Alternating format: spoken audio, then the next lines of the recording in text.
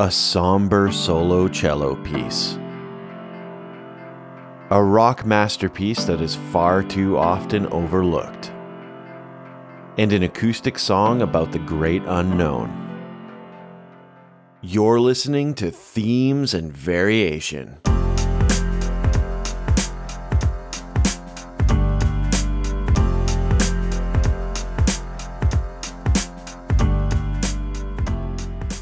Themes and Variation is a podcast about music and perspectives, brought to you by the online music school Soundfly. I'm your host, Carter Lee. Hey folks, on this, the latest edition of Themes and Variation, we are breaking down songs that defined an experience. We've got a couple of tracks that define experiences in our own lives, and another track that truly defines an experience that if you're listening to this podcast, you haven't experienced yet. And joining me for this deep dive is, of course, my frequent co-host, Mahea Lee, and artist, producer, and saxophonist, Jesse Lee. Jesse is a graduate of both Berklee College of Music and the Manhattan School of Music. She has performed and recorded with a variety of artists, including The Love Experiment, Broken Luxury, Adalia, and many more, as well as releasing her own music, most notably her Deep Rest EP and Eternity EP. And as we get into on this episode, Jesse's also picked up a ton of awesome hobbies. She's an incredible fiber artist doing embroidery, macrame, and crochet. She even showed some of the work she's been doing with embroidery to Mahea and I during the taping of this podcast. It's so dope. So be on the lookout for more awesome artwork and embroidery from Jesse. And speaking of learning new things, if you're looking to level up your musical skill set, you know you need to head to soundfly.com. We've got you covered with courses on production, mixing, arranging, composition, songwriting, and more from artists like Kimbra, RJD2, Kiefer, and Jay Lynn. We've also got a very exciting new course dropping in just a few weeks, and we'll have much more on that soon. But in the meantime, head to soundfly.com and use the discount code THEMES to take 20% off a monthly or annual subscription.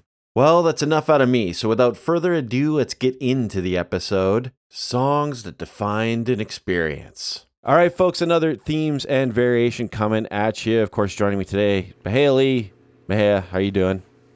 Folks want to know how you're doing. Yeah, I'm doing well, Carter. How are you doing? I'm doing great because we have the one and only Jesse Lee in the house joining us on this episode. Jesse, how are you doing? Oh, I'm doing great. Thanks so much for having me as your third Lee. I know, yeah, the Lee cast today. I This is make awesome. jokes about you guys being cousins, but it's audio and people won't realize that's probably not the case. Yeah, it's a Lee cast. And that's not just the only theme we have for today's episode. We're also talking about songs that defined an experience. And Jesse, you came right out the gate, like right away with I have all these themes that I'd like to do. And this is one that just seemed like such an awesome one to do. What kind of made you think about this theme for this episode? You know, I don't know what it was exactly, but I sort of just had a little brainstorm and I threw down a bunch of ideas. And I think when it came to this one, I sort of wrote it and then forgot about it. And then we kind of had a chat and we're like, yeah, let's do this one. Yep. And then I was like, oh no, this is Yes, really yeah. hard. Yeah, this theme ended up being harder than I expected it to be. I had to start by looking up the word define, which felt like a very meta experience because I was like, okay, but what does it mean for something to actually define something, you know? And I made sure that I was okay with my various interpretations of the theme.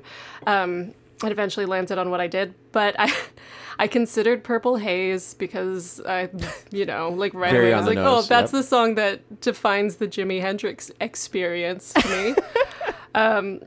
But that seemed silly. And then I also thought about Graduation. I know, Jesse, you said that was one that That was one of yours, yeah. Absolutely. You're right. I just feel removed from it though. Yeah. It's been a while.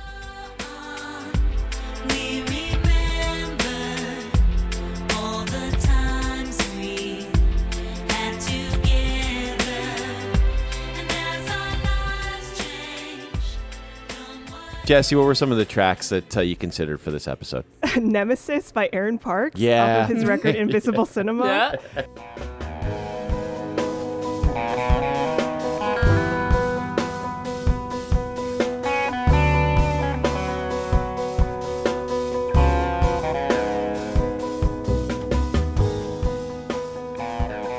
That that came out in 2008, and that was when I was a senior in high school going into my first semester at Berkeley, and everybody was like, yeah, wow, he's like so cool and moody and gritty. Which is and true, he's which is all and... true still. Yeah. Like, that track. And then you had, yeah.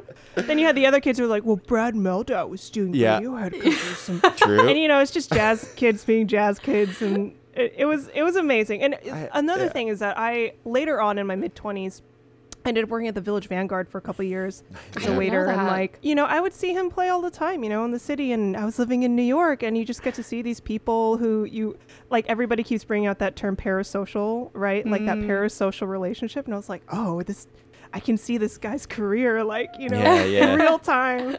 So then after that, I guess I'm a saxophonist, but I've kind of stepped away from the jazz scene, kind of like you, Mahia. I had this realization that I kind of needed to not do that in my life anymore. But I think every saxophonist across the board, no matter like what genre or which saxophone they play, they've always said that Hank Mobley's Soul Station is like a record that everybody just loves. And literally every saxophonist I know has learned the solos to remember, and this I dig a few.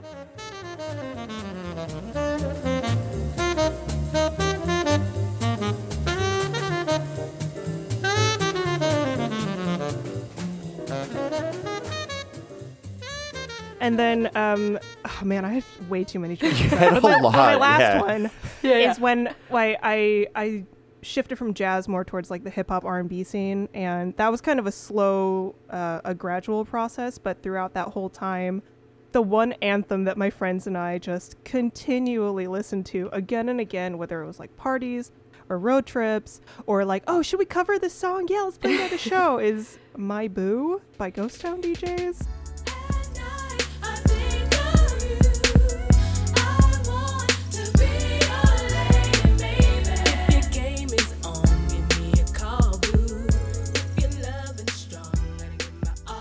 Well, why don't we listen to some music? Let's get into our first selection of the day. Happens to be please. my pick.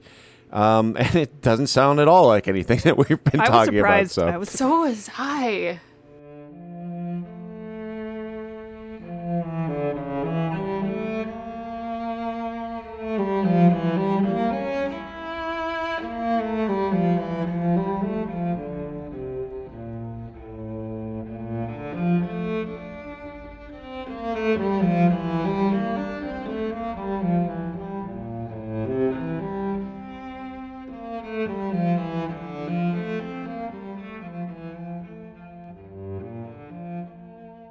We are listening to the prelude from Cello Suite No. 2, Johann Sebastian Bach.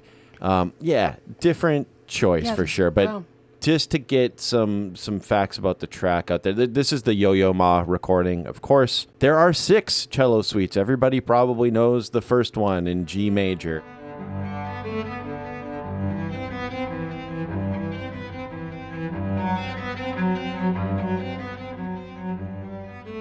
Personal favorite is maybe number 5 in C minor.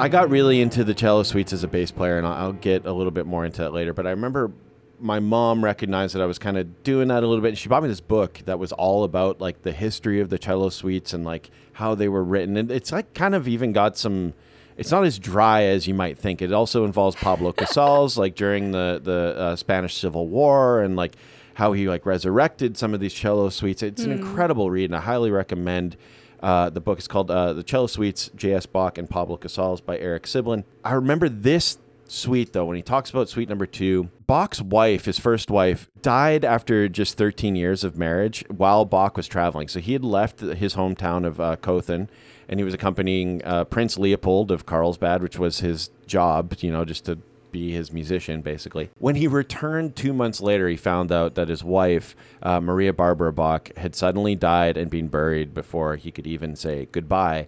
This piece was written in that period that he returned from. So it's very somber, very sad piece, and is very much written in response to his wife's passing. So that kind of sets the framing of the piece.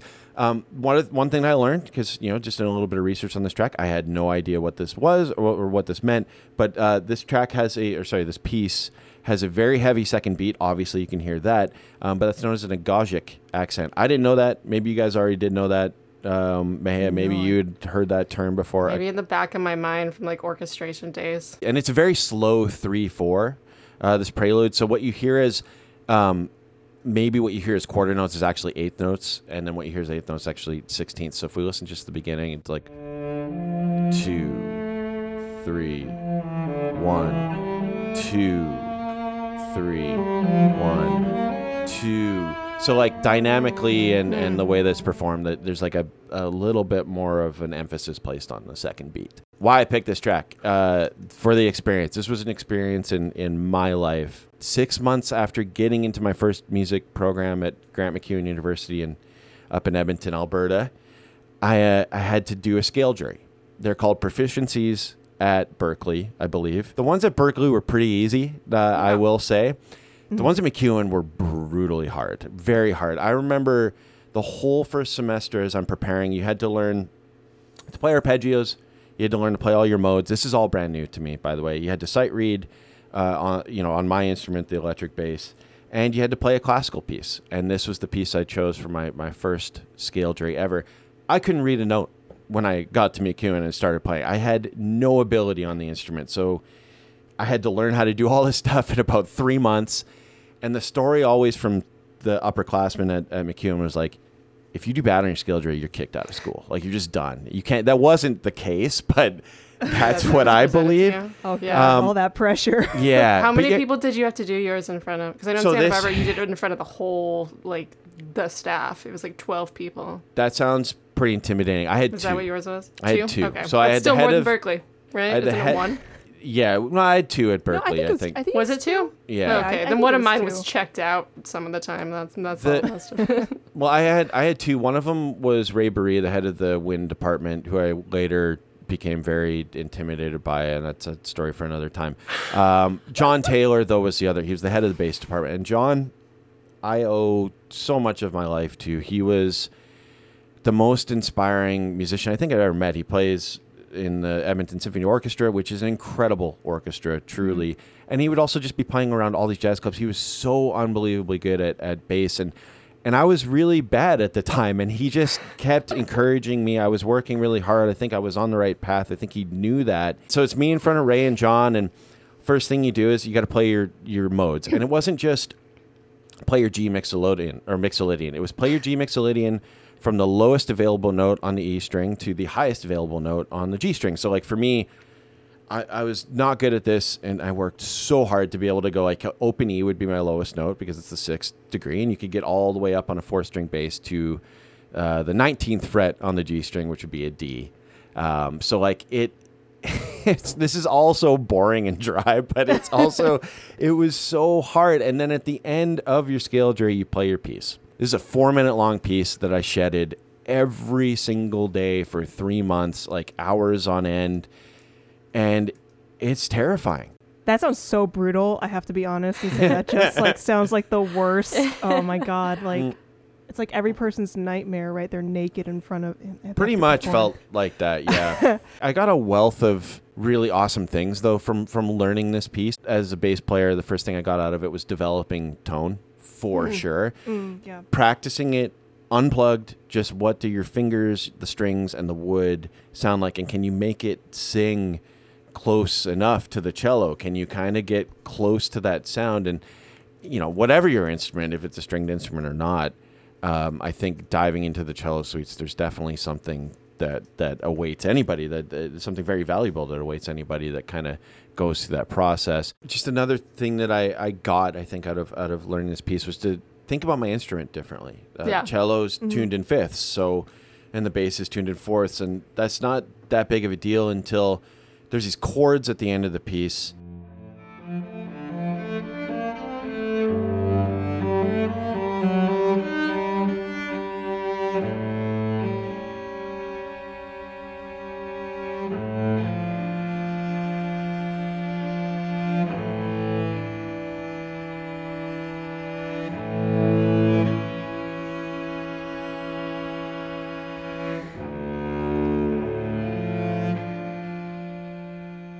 on a 4-string, it's really challenging, and you kind of have to incorporate and find other, like, both hands on the fretboard, which can sound super cheesy, but like find ways to make it sound beautiful like it is, and a really great performance of this piece on an electric bass. I think that can be pretty challenging. To me, speaking of challenges, the most challenging part was right around 1:30, which I'd like to play for you guys right now.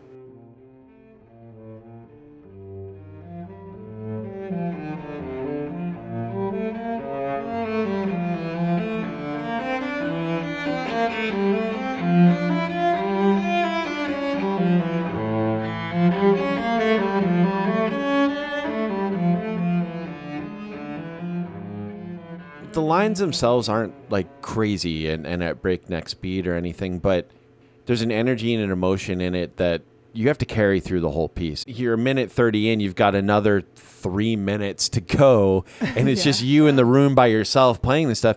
That staying focused and staying in that for that long of time, I don't think I could do that now. I would get distracted immediately. I would get through 3 bars. I tried to play this last night. I got through like 12 bars before I was like, well, what's going on in the hockey game right now? I gotta check it out. Like, it's insane. It's interesting, too, to me, the way that Bach writes for string instruments is in some ways really different from how he writes for the keyboard, right? Because the thing people forget about Bach is he was never writing for the piano. In fact, he hated the piano and he thought it was going to be a fad. But like the harpsichord didn't have the kind of sustain and dynamics that are available on a cello. So like something like this feels so much more expressive to me than any Bach piano piece. I was just curious how much of that interpretation was throughout the piece and how much of it's written in. Interesting. My second question for you, Carter, if you'll indulge me. There's so many people who say that cello and bass are logical like if you play one, you should logically try the other. But given like the tuning's different and stuff, why do you think that is? If you're talking acoustic bass and contrabass, then yeah, they're fairly similar. They often play the same things in orchestras and stuff. So or like a quartet where there is no bass, right? Yep. So maybe okay. I just play wanted similar it from roles. A bass player. Yeah. But I'm curious also because since you're adapting for electric bass, right? Like there's different like muting techniques and totally. You probably have to keep in mind. Electric with like sympathetic tones, meaning like you can play a fretted note and you can like another note is going to ring out on another string. You don't have any control over that. You do with your muting on your right hand, but and left hand, and it's just like a delicate balance of how to make both those things work in a way that's literally not just muting all of the strings, so everything sounds damp and dull. So, or even like sustaining a note with a bow, like you have so much more control over dynamics. You do, or how to get that moi kind of sound out of a note too is certainly playing a fretless bass helps, but there are things you can do. And honestly, the thing you can do is transcribe. Sorry. I think honestly just play the piece, play along with the recording, and subconsciously you're working on that, like trying to get not just I've seen a lot of bass performances of these suites or any Bach or classical stuff, and it's people just shredding it and like playing it super quick, and that's fine. You're missing something when you do that. I think you're not getting all the benefits of learning a piece like this. So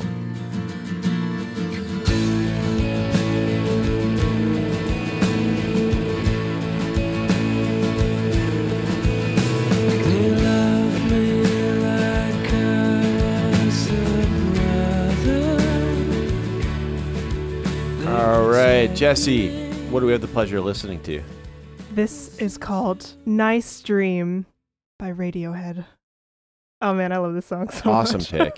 On this record, I think of Iron Lung, High and Dry, Fake Plastic Trees, and then this track, I'm like, oh, that's right. It's so good. It's so good, and I would say probably a little underrated.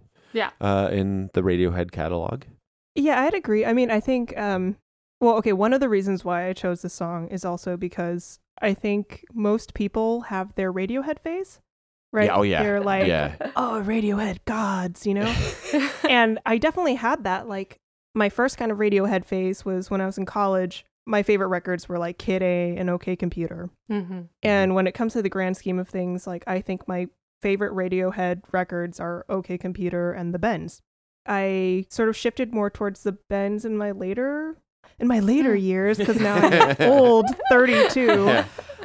But yeah, it's funny to think about like how I interpret this band when I was in my early 20s versus now my early 30s.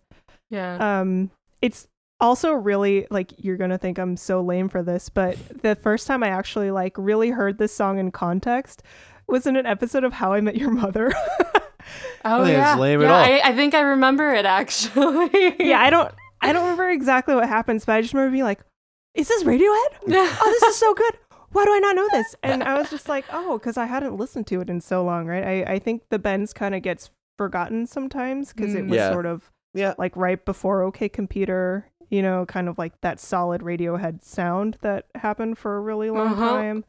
I didn't go through like a very deep, thorough analysis of this track as we did with I mean, there's a lot to break down, yeah. Yeah. But I think the things that I love about this song, it's really accessible, yet still kind of not your typical harmony.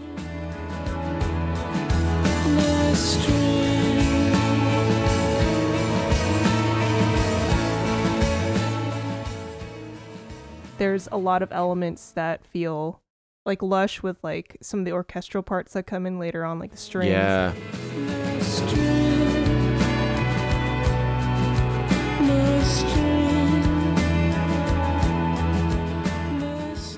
And then at the end they do that, you know, very like Radiohead rocking out, you know, like.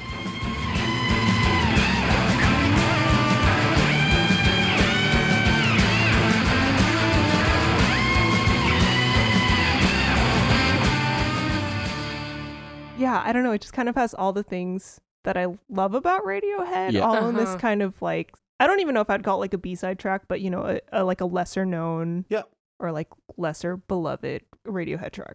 I'm curious, you mentioned your interpretation changed over the years. Do you mind, like, how do you think that's changed from when you first got into Radiohead to now? I think when I first got into it, it sort of reminds me of like the conversation we had about Nemesis with Aaron Parks, right? It was like, there's this certain like hype around Radiohead that you kind of can't ignore. And I mean, obviously I think that they're also very aware of it too, like, you know, themselves as an entity and as a band. And then collectively as music nerds, we're just like, oh yeah, Radiohead's so freaking awesome. So I think part of it was like, yeah, you know, Kid A's so cool, like, you know, all those like synths and like the buildup of the tracks and like the little robotic voices and stuff. But then I think I started to feel more the emotional quality of Radiohead in my early 20s. I like went through a lot of crazy stuff, and Kid A was this one record that I for some reason just like had in the car all the time. You remember how we used to listen to CDs? Oh yeah. Those things. But yeah, it was like the one CD that was in the car. And I would have to like go back home to Chicago a lot from, you know, living in Boston, being in Berkeley. And so that record was just always on. And then I sort of started feeling like the kind of like harmonic things that they do are really like, they have that like super deep emotional quality. Like, yeah, they're cool and they've got this like gritty sound sometimes, but I think at the end of the day, even their other records, like some of my favorite tracks are like, you know, Faust Arp or like Videotape, you know, they're like very emotionally charged songs. Yeah. Face to face, I'm talking to you before. No matter. And when I think of Radiohead now, it's like I much rather like pick and hold on to the songs that give me that feeling of nostalgia. There's parts of this song where it feels really triumphant, and there's parts of this song that feel really dreamy. And I think one of the things that I would do is just walk around the city and just have this song on repeat. It's like such a good just like walking tempo too. And there's just this quality about it that for me defined kind of like a block of years in, I guess, my mid to late 20s, where I was just like in this really transitional phase. I didn't know what I was going to do. I went from, you know, being a jazz musician to trying to be in this R&B hip hop scene as a producer, and just, I don't know, like music is such a personal journey. And when you follow your trajectory in this, what you end up realizing is the only things that you really like hold on to is the authenticity and the quality of what you're bringing, right? So I was just like, I don't feel genuine anymore just doing what I've been doing. During those few years, I kind of like reconnected with like Radiohead and a bunch of like different like indie music or rock music that I had kind of been neglecting.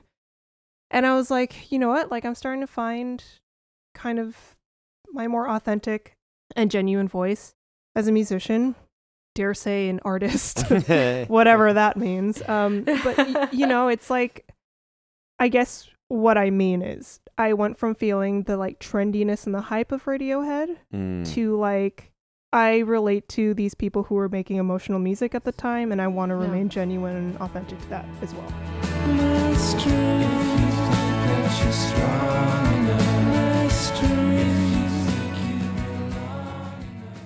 All I Need is one that I always am like, I can't remember the name. And they have so many songs like that where you're like, it's so good. Why don't I listen to it all the time? And honestly, if you're looking at a band's entire catalog and you're just like, what is like the most like super high hit rate of percentage of great songs? Like Radiohead has to be in that conversation. Absolutely. Because I can't think of a single Radiohead song, like truly, where I'm like, like it's just not, it doesn't exist. The other thing, like you talked about harmony, not every Radiohead, but so many of them have these like harmonic twists and turns. There's a subtle one in this track, and I think it's right to get into the the intro has that nice chromatic line down. That's really, really cool.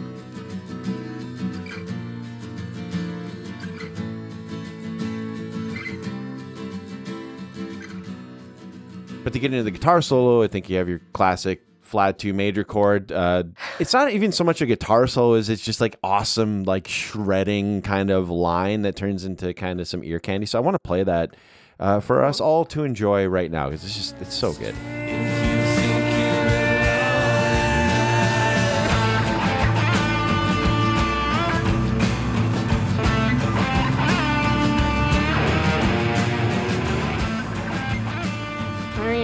Thom Yorke understands feelings on a deeper level than the rest of us, I think. He does. I feel like he feels everyone's feelings.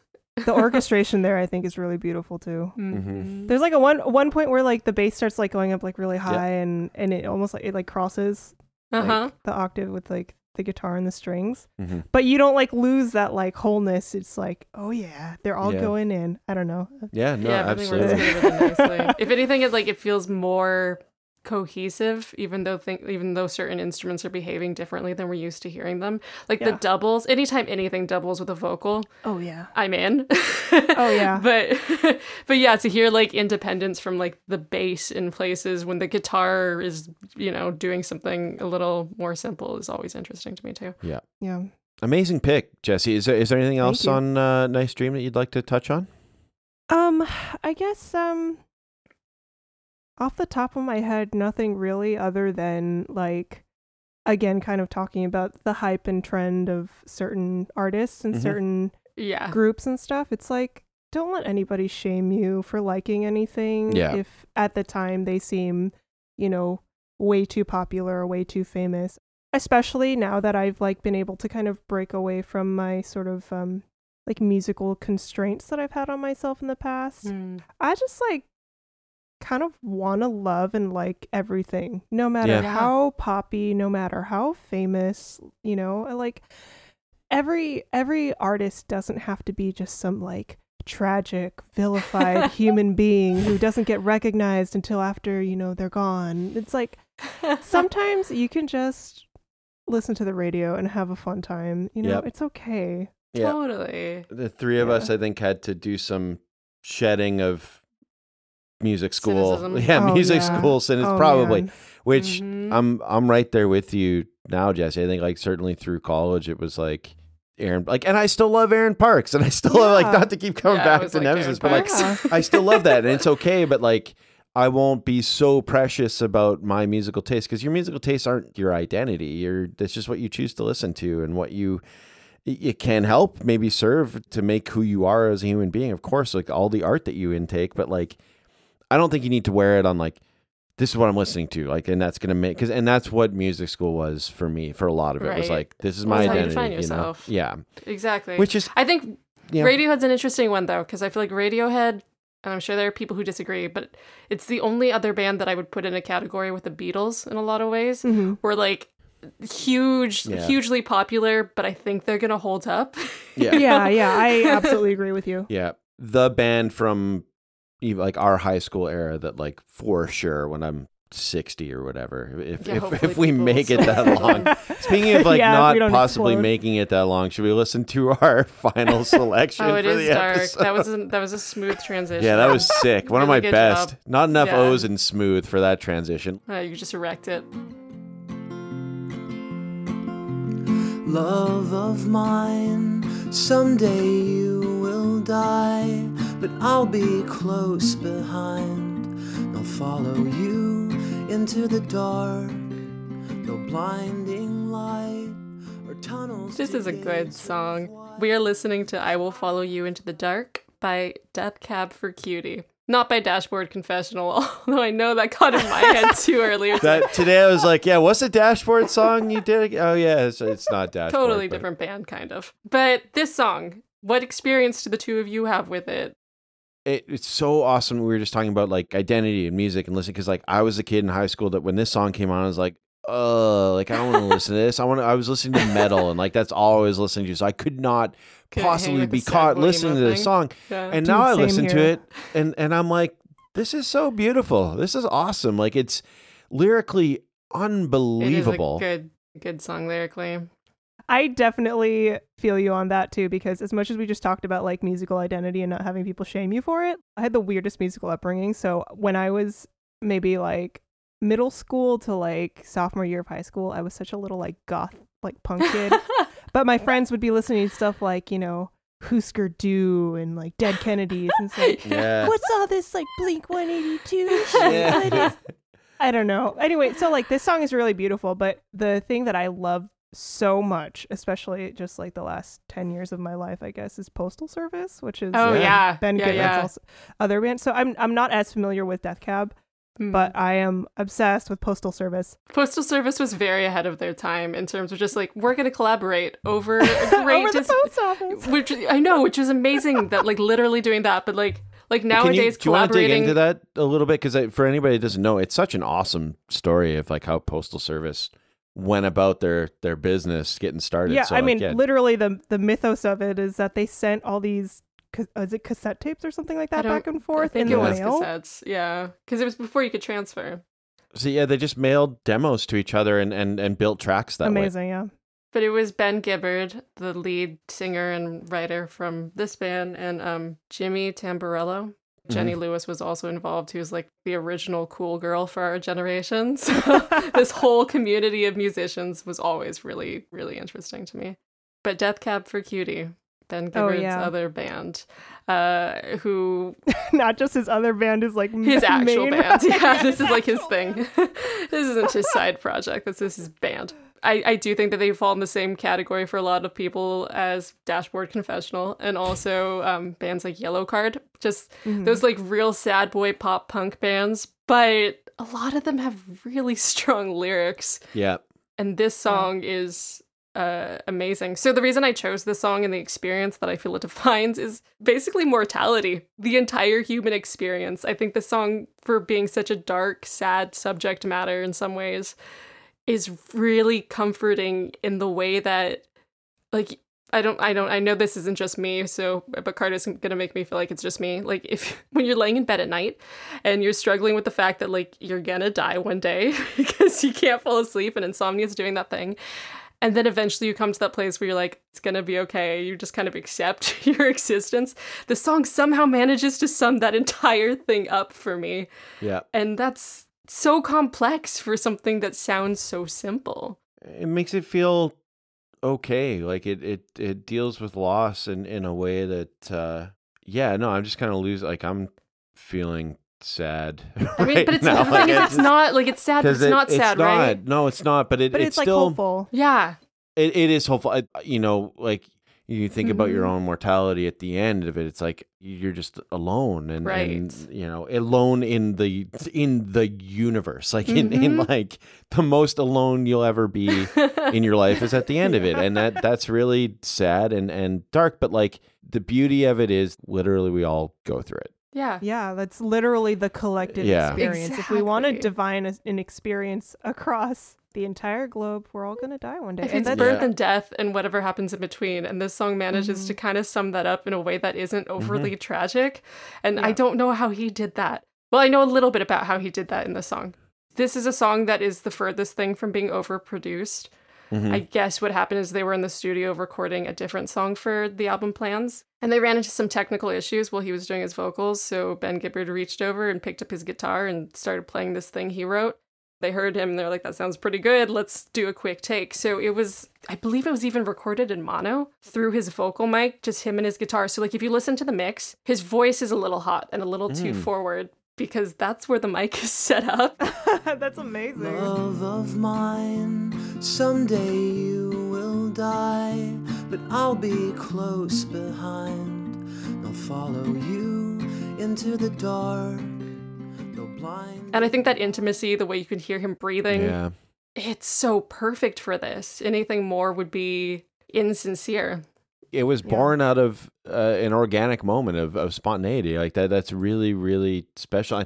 I didn't know that, so it kind of levels the song up. Right. And it's cool to like do really heavy arrangements of stuff, but like it wouldn't be the same song and it wouldn't hit. And it's there's a unique prosody to it, right? Like we talked about lyrical prosody, where lyrics match the thing that's happening in the song, and you get a little more meaning. But in this, like the recording process has the prosody of like you can't really prepare for death, like. It's this thing that we're all just kind of headed towards, and it's gonna be what it's gonna be. And the most comforting thing to me and a lot of people is the idea that you can find some companionship along the way. You and me have seen everything to see, from Bangkok to Calgary, and the soles of your shoes. Another interesting thing about it, so it was recorded, obviously, him by himself. There are no other performers on this. The song was nominated for a Grammy for Best Pop Performance by a duo or a group, which is kind of weird. Wow. Right? Just him and his guitar. That's true. That was the duo. Yeah. Wow. Yeah, I think that's kind of weird. The entire album follows a similar theme. I guess the name Plans came from that old "How do you make God laugh" joke by telling him your plans. Yeah. So kind of a dark, deep concept for the entire project. And this is this sweet, small moment in the middle of that album. I mean, I think this song is a beautiful choice too, just because of it is. Kind of collective trauma that we've been through globally. Yeah. Having to confront our mortality. And I mean, not to just like be so dark, but I think there is something really comforting.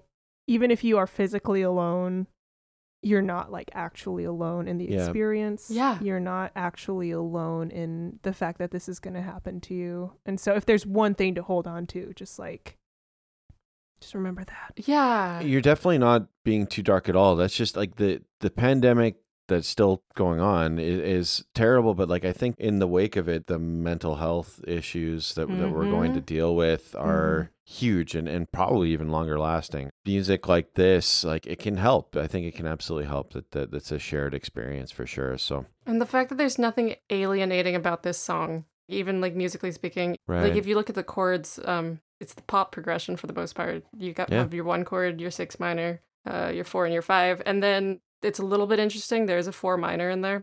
I'm just saying this to do my due diligence and nerd out a little bit. But like it's a chord progression that most people who own a guitar can play. This song feels good to sing. I've been singing it for the last couple of days just because you can't help it if it's in your head. It's not an annoying melody, but it's really comfortable. There's just so many comforting little beautiful lines in here that even if you don't have the exact experience, some of these metaphors just like they hit you, like Catholic school and somebody being like, fear is the heart of love. That idea of like, no, like it doesn't have to be that. In Catholic school, as vicious as Roman rule, I got my knuckles bruised by a lady in black, and I held my tongue as she told me, son, fear is the heart of love. So I never went back. If heaven The song makes me want to cry, but it also makes me feel okay about everything, and I don't know what to make of that. Well, that's the whole point of a song that defines an experience, right? Yeah. Like it brings you there, it like takes you there. Totally. I think we had a hard time just like saying like, well, what does definition mean? What does the definition of an Yeah. experience mean? And it's like, it's something that culminates that feeling in you, remembering that moment, whether it's you have a nostalgic feeling about it or it's, you know, a painful memory or it's a joyful memory, whatever it is, it's like what culminated that experience and what sort of feelings does it elicit in you now when you look back on it? A song like this that's kind of all-encompassing different difficult feelings to process, but at the same time has a comforting quality to it. You know, those are the songs that, I mean, I'm going to assume that most people hold on to, right? Like those are the songs that remain special to you and special in your memory, because at the end of the day, like being comforted is like what anybody really wants and is asking for. Absolutely. Yeah. There's an acceptance and a catharsis to this song because it is dealing with the ultimate unknown, the unanswerable question of what comes next, and it doesn't answer that, but it makes it okay that he doesn't have an answer. Like you're saying, Jesse, all these things we feel, he managed to put that into this one thing that we can all relate to enough. It's just this simple, beautiful thing that somehow taps into everything. I think that's part of the reason why it has been used in as many soundtracks as it has, including shows like Scrubs and Afterlife and the movie Crazy Stupid Love. It's also been covered quite a few times by artists like Amanda Palmer, Youngblood and Halsey. Amy Lee of Evanescence covered it on a Hello Kitty keyboard. Really? There's no one beside you and your soul imparts. I'll follow you into the dark. Your guys' other cousin, Amy Lee. And your other cousin, Jason Lee, the actor. Oh my God. He didn't cover it, but this is the funny, uplifting fact for this segment about this like slightly but not really depressing song. Did you ever see the Alvin and the Chipmunks movie? The live action No, one? but chose not Jason to. Lee Yeah, is Jason Lee he's is in it. front and center, and that is Dave. Yeah. There's a scene where Dave attempts to pitch a song to a record producer played by David Cross. And it's before he knows the Chipmunks are musical, I think. And he writes this song that I didn't realize at the time is very clearly a parody of I Will Follow You Into the Dark. My sweet love, if you die tonight, I'll wait on the other side to pull you through the abyss of death. And no more signs across these faded lines. I'll wait on the other side to pull you. I mean, my sweet love, if you die tonight, I'll wait on the other side to pull you through the Pull you abyss through of the death. abyss. Then, like, Ben Gibbard didn't do that, which is like he managed to say that in a way that doesn't sound like that. That's kind of amazing. Incredible. No one beside you when your soul embarks, then I'll follow you into the dark. Jesse, this was awesome. You are such an awesome guest. Like, Yeah. super prepared, super Come dialed back in, often. amazing picks, and phenomenal. So, like, what I mean, again, my favorite part of this show always is just like, what are you up to these days? Please take this opportunity to share anything you want with our listeners, with our audience, because you're an incredibly talented individual. And again, this was so fun. I'm so glad we got to do this, and thanks again for joining us. Thank you. Yeah, I don't know. I guess I have a couple releases that I'd like to do this year. I'm taking my time on it, but Nice. when they happen, they'll happen. I guess everybody sort of started in the pandemic having other interests and hobbies outside of music. Yeah. I've been doing a lot of embroidery, crochet, Nice. macrame. Yeah, a lot of stuff like that. And I'm, I don't want to say that like I've totally closed the door on music, but I, was like fairly recently within the last year or so was like, I think I need to stop pursuing music as a Mhm. career. Mhm. But, that's okay. That's a valid choice. Absolutely, it I is. just feel like I'd rather do that now and then have the option to return Yeah. if, I want to. And then, we'll see where it goes from there. But yeah, you can like find my stuff on most platforms. And yeah, I think I'm going to have 2 singles and then like a little secret EP come out this year. So Ooh. I guess it's no longer a secret. And that's going to do it for this episode of Themes and Variation. Thank you so much for listening. We want to know your favorite songs that defined an experience. So as always, there's a link to a Spotify community playlist in our show notes. Feel free to add your selections there. As always, folks, if you're enjoying the show, please leave us a rating and review on Apple Podcasts or wherever you get your podcasts. It really helps us spread the word. And if you're looking to level up any of your musical abilities, head to soundfly.com for all of your music learning needs. A huge thank you to Jessie Lee for joining us on this episode and for coming up with the fantastic theme. And we'll be back in 2 weeks with a new episode and a new theme.